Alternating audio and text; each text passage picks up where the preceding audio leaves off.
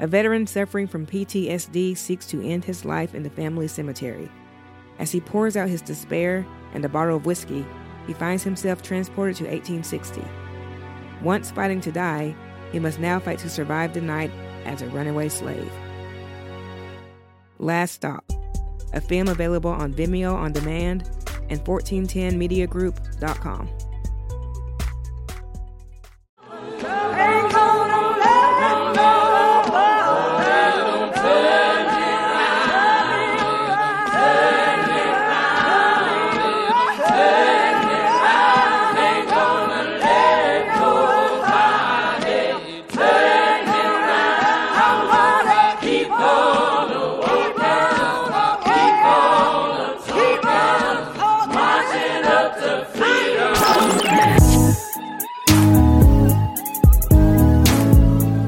You're listening to the Black Belt Voices podcast, propagating the richness of Black Southern culture by telling stories from and about Black folks down South. This summer, Pulitzer Prize-winning journalist Wesley Lowery wrote an article called Reckoning Over Objectivity, led by Black journalists. I read that, and his reflections were really poignant. He was saying that the media organizations do not reflect the diversity of the communities they cover. And that all became obvious to more people, besides people who already knew, like, us and our listeners, we've been new. It became more obvious to people with the protests following the murder of George Floyd.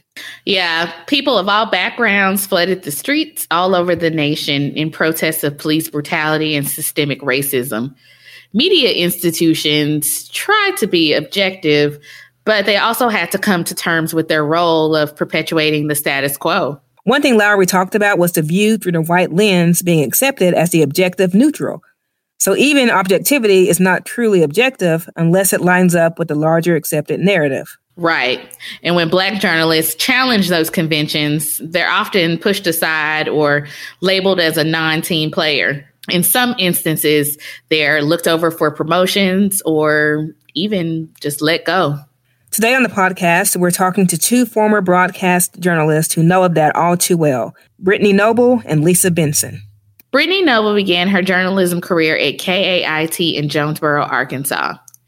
She started working there as a camera operator for the morning show, but she dreamed of becoming a reporter. She worked hard on writing and building a resume tape. Her first on-air job was in Flint, Michigan. Later, she went to St. Louis, Missouri. Brittany ultimately landed at WJTV in Jackson, Mississippi. Brittany says some of her story ideas were rejected because her boss told her they were, quote, not for all people, unquote. Black people in TV news, I wish people knew the fight in the newsroom. I wish people had an inkling of the fight. And it's hard for somebody like me because it's like I've been fighting for stories from a Black perspective for so long, and sometimes it feels like us media folks get overlooked. In addition to sometimes having her story ideas rejected, Brittany had decided that she wanted to think about wearing her natural hair. She wanted to stop straightening after her son was born, and so she went to her supervisor to ask permission to wear her natural hair on air. I'm like, look, can I just stop straightening my hair? And he's like, yeah, it's not a big deal. I was like, okay. And so I stopped straightening my hair. I've been straightening my hair for since I was in third grade. That's when I got my first relaxer. I stopped relaxing my hair maybe in 2010. But I was still straightening my hair every day. So my hair was just all over the place. So all I could do was really put it in two little braids and pull it back to the, in the back in a little bun. And so that's what I was doing. I was rocking the hairstyle. I got a lot of good feedback from the community. Really, nobody's worn their natural hair there at WJTV before me. The first Black anchor that we had at the news station was back in the 70s. And she was an intern. They were trying to avoid an FCC lawsuit because the other station had lost their license. And they put the intern on TV, but told her to straighten her fro. And I remember when I was doing that story for Black History Month, I'm like, okay, why am I still straightening my hair? So it was about a month after I had stopped straightening my hair and trying to do, like little styles that I could pull my hair back. About a month later, my boss, I was really trying to pitch another story, y'all, and he didn't want to hear my story pitch. And he was like, the real problem is your hair. And mind you, I'm recording. I'm a journalist. This is a one-party state. Don't try me. Don't try me. And so he would tell me, that my hair was unprofessional. It was the equivalent of him wearing a baseball cap, and that viewers needed to see a beauty queen. And, he hated that was the way it is, but that's just the way it is. So I said, what do you want me to do on social media? Since I've already put it out there that, made this transition. And he said, you should write, I was told to change my hair back to what it was because that's what looks best. I said, well, do you a favor. I'm not going to put that in there, but I will.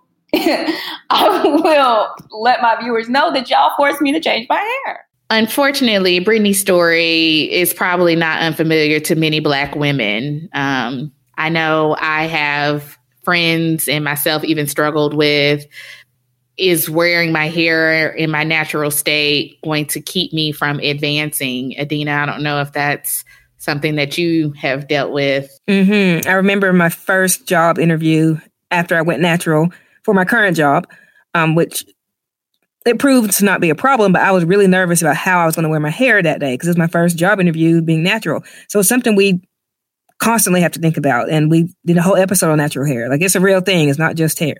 Exactly. And that takes us back to, even hair discrimination laws that we see happening all over the country. Rulings that say that, people should be able to wear their natural hair, whether in braids or dreadlocks or just in its normal Afro state. California became the first state to prohibit such discrimination with the Crown Act, and that was signed into law last July. Similar bills have been passed in New Jersey, in New York City, and there are other states who have Crown Act bills in the works. But it wasn't just hair that Brittany saw racism playing itself out in the newsroom. The station also went out of its way to make sure that 2 Black people weren't anchoring at the same time. Racism is when you have 7, 8 Black reporters out of 12 of us, and you're going out of your way to make sure we don't anchor on the desk next to each other. I had 2 Black reporters, and anytime my co-anchor was off, I'd either get a white girl or nobody, but I would not get my 2 Black reporters who were both anchors themselves.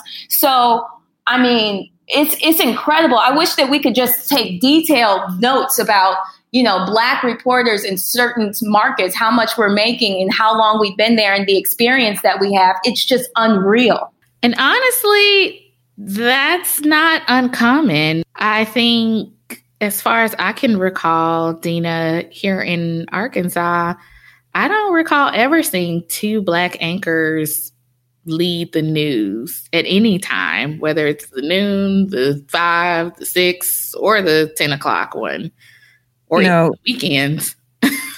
No, yeah, it's not a common thing. And it's really something when it's a strategic decision on the part of the network. Sometimes we just think, it's just something that doesn't happen. But just hearing that is something that they planned for to probably appease their white viewership. Exactly. And Brittany talks a little bit about that, what the culture was like working for news stations who make these strategic decisions about their Black anchors.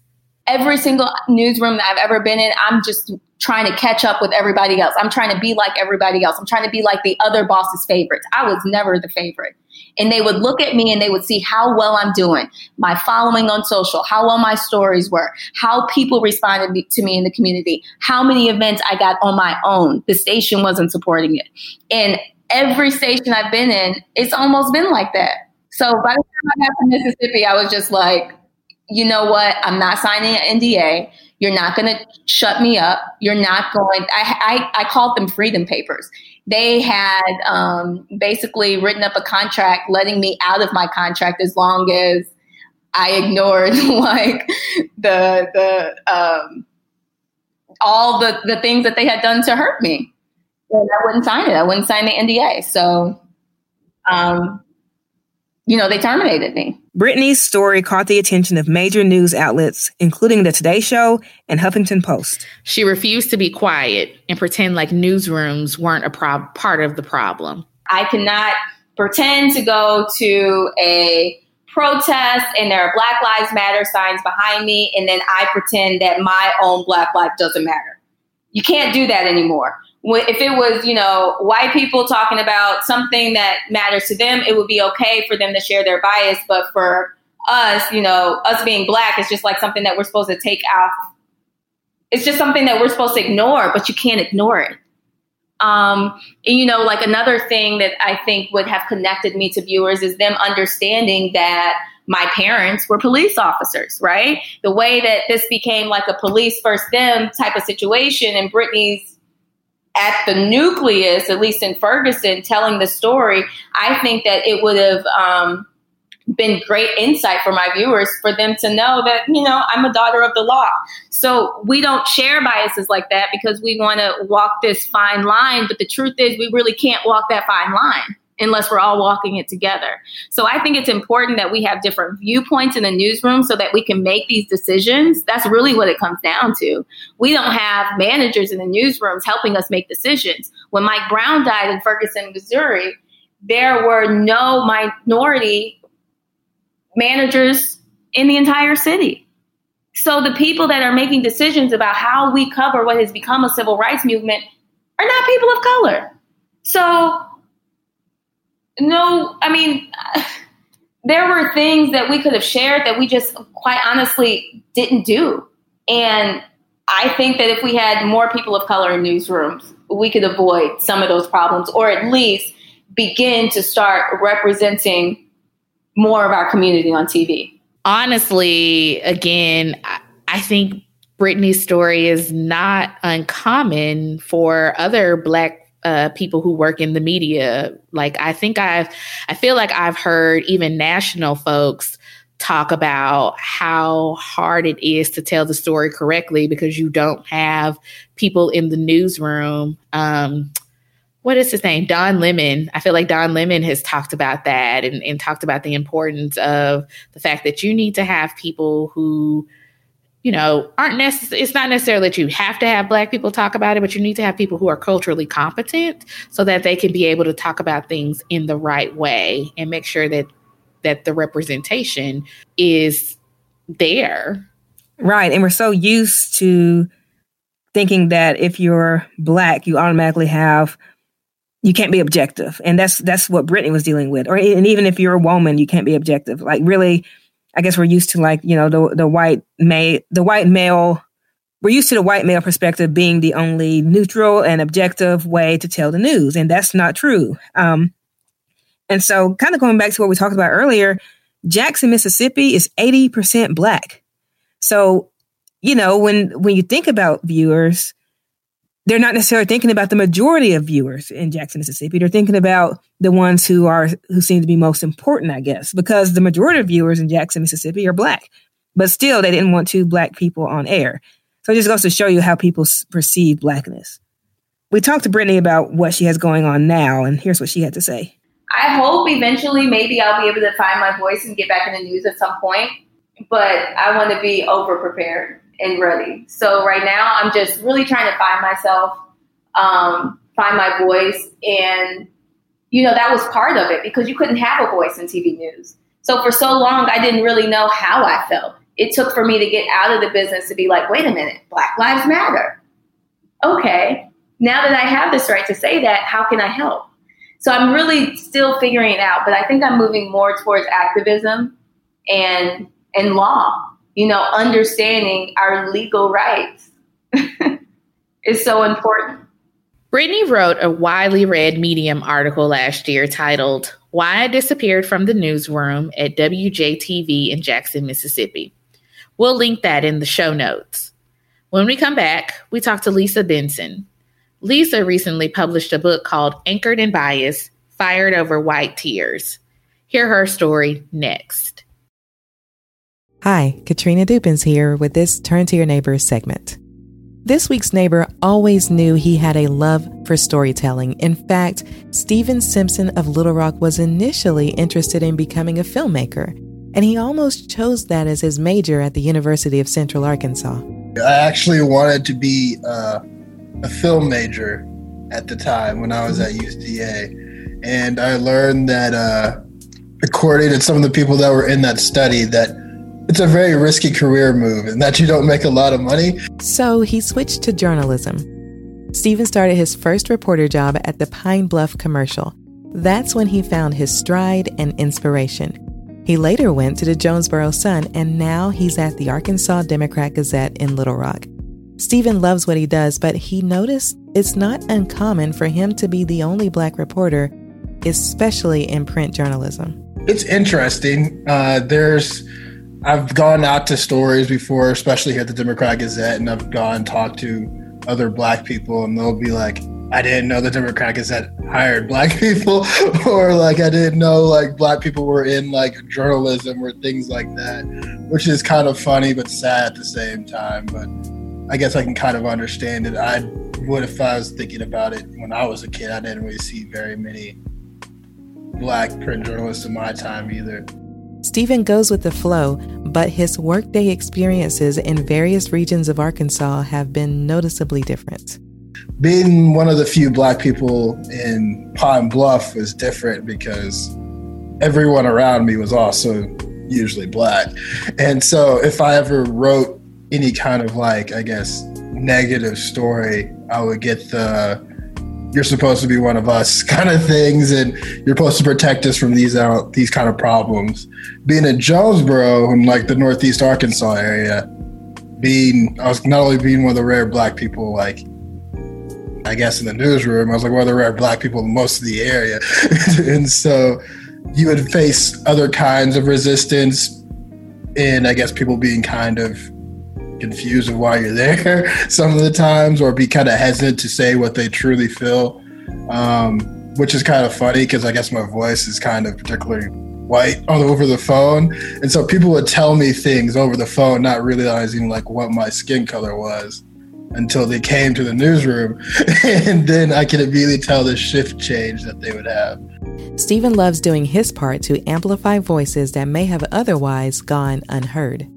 I would say the feeling of being able to like actually change things in your local area or the state, or just change someone's life with your words, is something that you can never replace. It's a great feeling. And being able to tell those kind of stories, like somebody's story from like Alma or Blytheville, or something that you would know no one else would know about this person if you didn't write about it, and seeing their lives change because of it is a great feeling. If there's any young Black people that are interested in doing journalism, we really do need a lot more of them in print.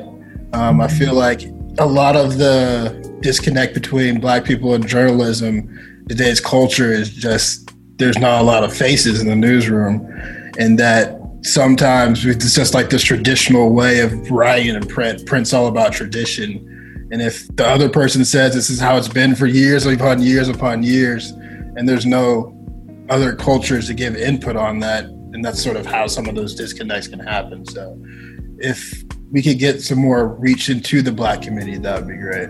For this Turn to Your Neighbor segment, I'm Katrina Dupins. Welcome back. We're going to revisit Wesley Lowery's article we discussed at the top of the show.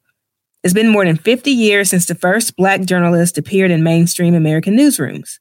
And really, all they want is to be treated fairly, paid the same as their white colleagues, be considered for leadership roles, have greater representation in the newsrooms, all of those things. Unfortunately, what ends up happening is those who speak up end up being punished. Sometimes it's subtle. Other times, like in the case of Lisa Benson, it's downright blatant.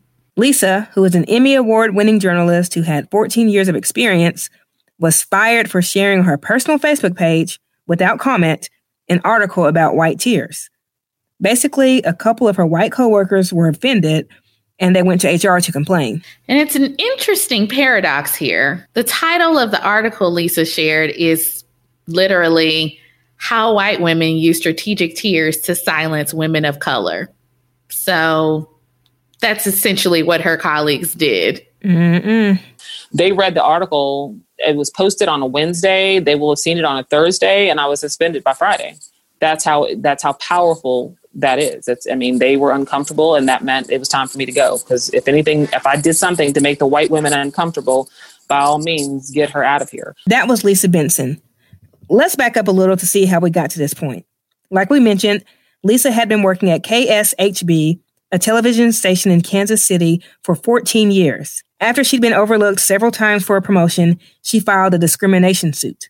Honestly, when I started the whole journey, it was legitimately because I felt like I'd been cheated. I felt like I had been treated differently. I felt like I didn't get the same opportunities for growth as my white counterparts. And I was honestly embarrassed with myself, because I was so naive along the way, thinking one day they were going to call my name, one day my number would be called, one day it would be my turn, because I had been kind of telling myself that. And I honestly had been conditioned to believe that, as a woman of color, a Black woman being raised, I was told you have to work twice as long for twice as hard for twice as long, get half as far. I was told that, and I understood that. I understood that when I went through college. So by the time I get to this space to where I knew I wanted to be in Kansas City, and I kept on applying for opportunities, it was just never my turn. I find it really powerful that Lisa talks about how she honestly thought that she was being passed up for opportunities because, she wasn't working hard enough. And I feel like a lot of Black people can relate to that. If I just do my best, work hard, I will eventually get the same opportunities that I see everyone around me having. You get to a point where you start to recognize it's not that you're not working hard enough, and it's not that you're not smart enough or you're not educated enough, but that it really just is a system that has decided to not promote you because possibly of your race or gender. Yeah, we all grew up in this American society where we're told to pull yourself up by your bootstraps. If you work hard, you'll get a great job and all that sort of thing. But what part of the story is not often told is that there are systemic barriers for a lot of people. And we're seeing Lisa saw evidence of that on her job. So that led her to file a lawsuit. And she knew she had to be extra careful after that, because basically she knew that her job would be looking for any reason to let her go. So she documented everything. So you're already walking on eggshells, making sure that you dot every I, cross every T. And so by the time they call me and suspend me for sharing an article on Facebook because two of my white coworkers didn't like the article, I was like, you got to be kidding me. You got me for an article on Facebook. You got to be kidding me. That suspension eventually became termination. So Lisa amended the original lawsuit to include retaliation. This was all in late 2016. She went to trial in February 2019, 3 years later, with a mostly white jury with no Black people. But the fact that her coworkers went crying to HR was not lost on the jury. So funny. My attorneys brought that up in court. It's like the reality and the irony of what we were doing was absolutely not lost on the jury. In fact, he wouldn't allow it to be. The fact that it's absolutely the white tears of my two former coworkers that got us to trial and changed the whole trajectory of my case. Remember, my original discrimination case was, hey, I want the same opportunities that are afforded to my white counterparts. Give me the same shot. Let me get off weekends.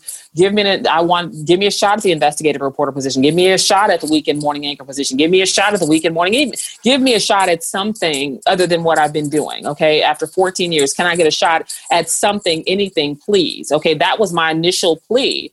And so they transformed the entire case into something that it honestly wasn't. And at this point, I'm obviously okay with it, but that's still the power of white tears. Understanding the whole conversation shifted because of what these two white women said and did, and it changed the trajectory of the whole case. In fact, it postponed the case.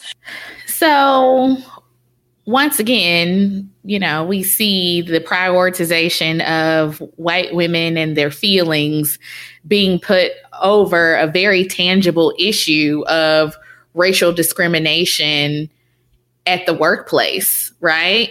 And the fact that, the lawyers were able to center that and make that a key component of, this trial, it's very telling. I mean, it's not lost on me that 55% of white women voted in this last election for someone who is not someone that I would think that women in general would want to support.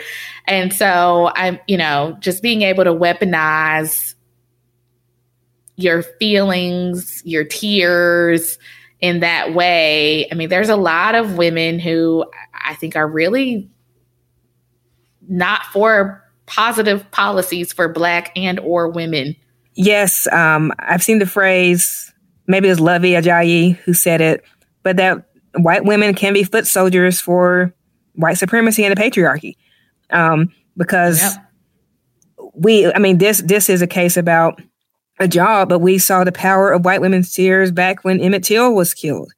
And back when that older woman, said he was whistling at her and flirting with her.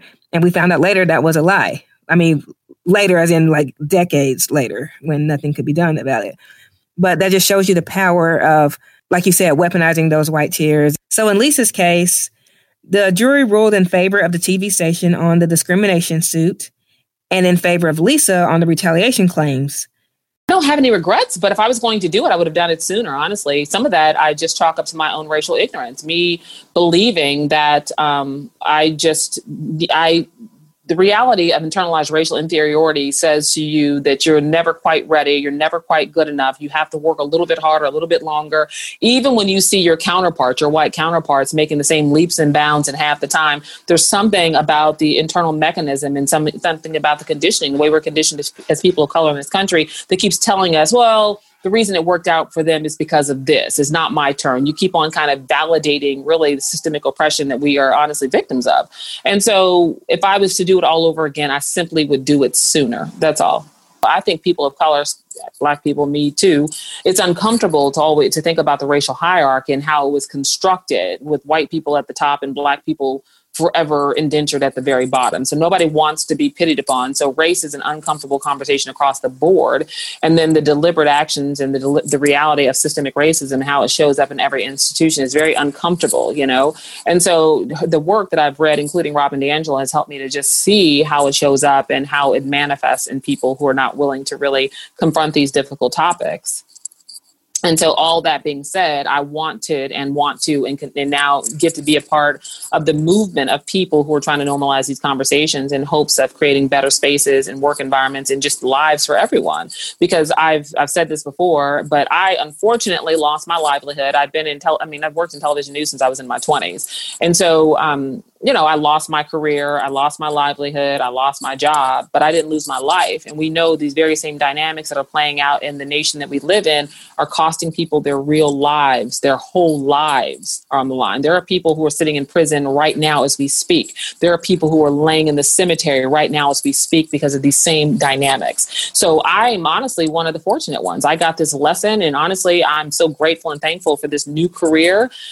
So I'm thankful, but there are so many people who live through this trauma and their outcome is not as great. And so I feel like if we can get to the place where we're normalizing this conversation and everyone's on the lookout for the reality of racial injustices, then we can save people from the burden of it, because it really is a burden. I mean, to me, the unfairness and the injustice is still pure. The truth is, I should not have lost my job for sharing that article. And the federal court system in Missouri agreed with that. But there are so many people who don't even get their day in court. They just have to live with the consequences of racial injustices. And they have to live with the consequences of some of this is racial ignorance, but some of this is honestly the weaponizing, the weaponizing of whiteness, really. And so my hope is to be a part of the conversation, because sometimes people are acting unconsciously. They're not consciously making these decisions. They're not consciously supporting this racial construct that oppresses some people and uplifts others, but they're still doing it. So my hope is to be a part of the people who are normalizing these conversations and educating, so people are making better decisions when they want to make. Some people really want to do better. They just don't know what they're doing wrong. And so I want to be a part of this movement to educate and uplift and normalize conversations about race and racism.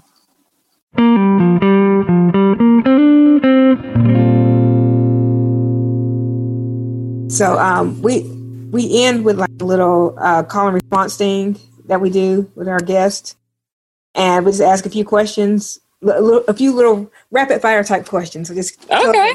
Your mind.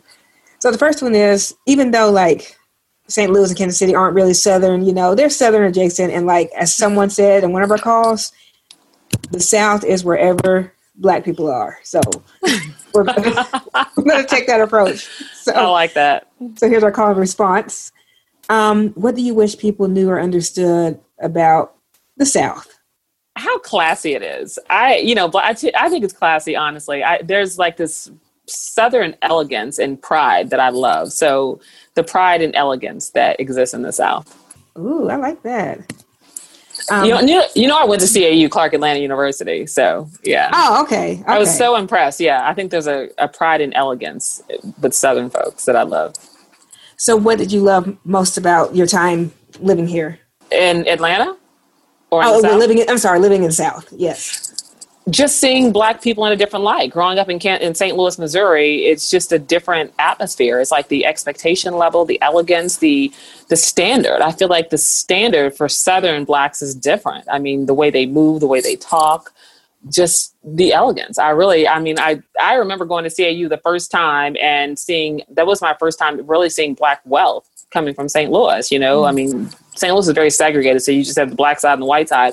But going to Atlanta and being in the South, you have Black wealth that still exists in the South that I had never, ever interacted with. I remember my best friend's brother's roommate was from Atlanta, and we went to their house, and they had a spiral staircase, and I'm trying to figure out what football team his daddy played for. Because in my mind, all I'd ever seen was wealthy Black athletes, and understanding I'm old. But I did not realize the wealth that amassed in the South for Black people. Obviously, that's connected. If you do land ownership was a huge part of that. Point being, I'd never seen it. And so I still assign, when I look at Black elegance and Black wealth, it's a Southern thing in my mind. Fill in the blank. I would love to sip sweet tea or your beverage of choice on the front porch with blank. My goodness. Oprah Winfrey or Trevor Noah? That would be a great conversation. Or both, right? Both. Yeah, oh, yes, right. Both. So what's your favorite Black and or Southern saying? Do y'all have sweet tea? And then they bring you, if you're not in the South, they bring you little... Right, a bunch of packets. Right, but like, this ain't the same. What's your favorite soul food? I don't know if this is considered a soul food, but it would be dressing. Like, I like dressing on, like, that's my favorite food. So it would have to be dressing. It's not even the turkey, it's just the dressing. Yes. And everyone's is so different. Cranberry sauce, do you like the... Oh, yes, I was going to say that, but I was too TMI. But yeah, I need the dressing with the cranberry sauce. And like, that's the whole meal. Like, and that's the whole meal. And it's the cornbread dressing, and it does not dry flat. It has lumps in it. So when it, it doesn't, yes, it's the, I used to go to Satterwhite's when I was in Atlanta just for the dressing. And the cranberry sauce with ridges, right? None of that homemade stuff. Exactly. And finally, what's something awesome that's happened in your life recently? Well, definitely publishing the book was a huge thing for me. It's crazy. I wanted to be a published author before I even had this lived experience. And so it just motivated me to accomplish that goal. And being a business owner has been great. And having 2 little boys who I get to and I have to online school with. So some days I get to do it and some days I have to do it. But I know this is definitely counted among my blessings. Thanks so much. This is great. Thank you guys for having me. We want to thank Lisa Benson for being a guest on the show. She is the author of the book titled Anchored in Bias, Fired Over White Tears, which is available in bookstores and on Amazon.